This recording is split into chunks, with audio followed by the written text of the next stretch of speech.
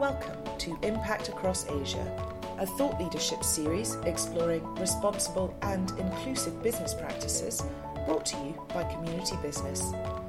This piece was originally published on the Community Business website. From he for she to each for equal, an intersectional approach to advancing gender equality. Written and read by Cora Mark. In driving gender equality, who gets left out of the conversation? In 2014, it was men, according to UN Women.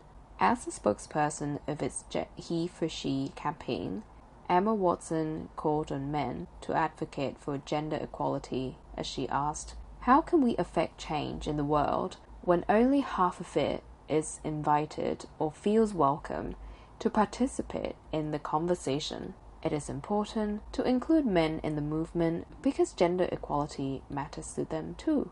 As she argued, men can be trapped by gender roles and expectations as much as women do, but with their male privilege, they can help women get their voices heard. Their allyship can take different forms, be it calling out gender biases at work or sharing parental responsibilities at home.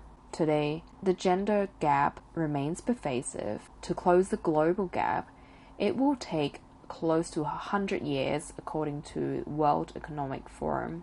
In the Asian workplace, women make up around half of the total workforce, but only 1/3 or less of the senior level position. With a long way to go before ending inequality, it leaves us questioning, beyond calling out male privilege, what more can we do to influence change? The He for She campaign is a good step, but there is room for progress.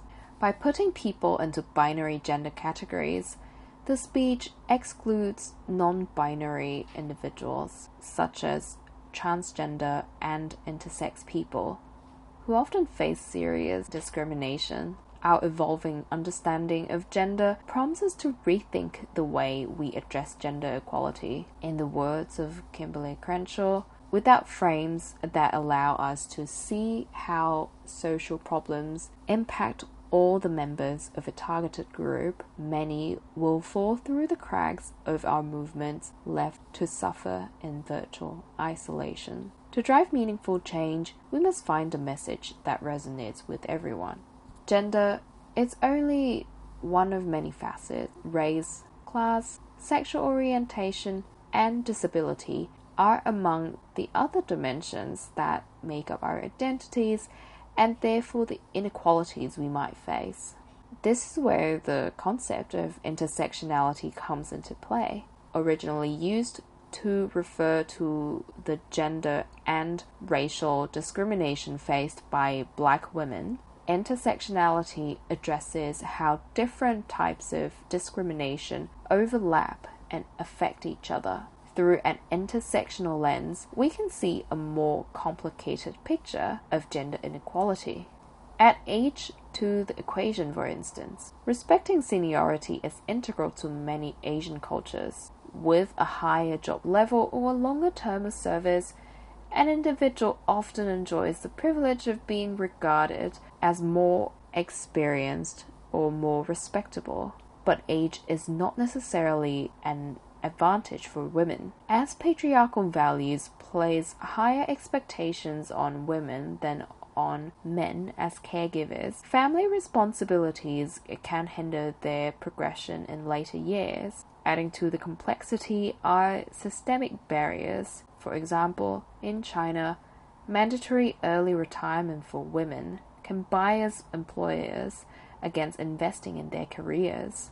An intersectional approach allows us to look beyond one key demographic and find ways to improve the lives of those who experience other oppressions such as ageism, racism, and transphobia. Asking the question again in 2020, who gets left out of the conversation on gender equality? The answer is likely more nuanced.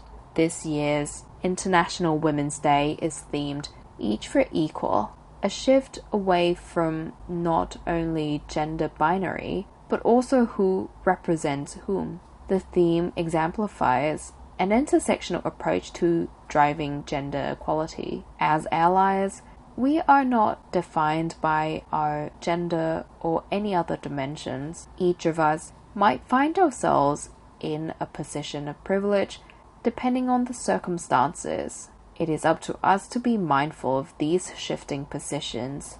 Without this awareness, we can risk excluding ourselves from the conversation. So, as we welcome this year's International Women's Day, let's remember each of us should take responsibility for our biases and behaviors. Through collective action, we can contribute to a more equal world. Thank you for listening to Impact Across Asia. To access further editions of this series and to find out more, visit communitybusiness.org.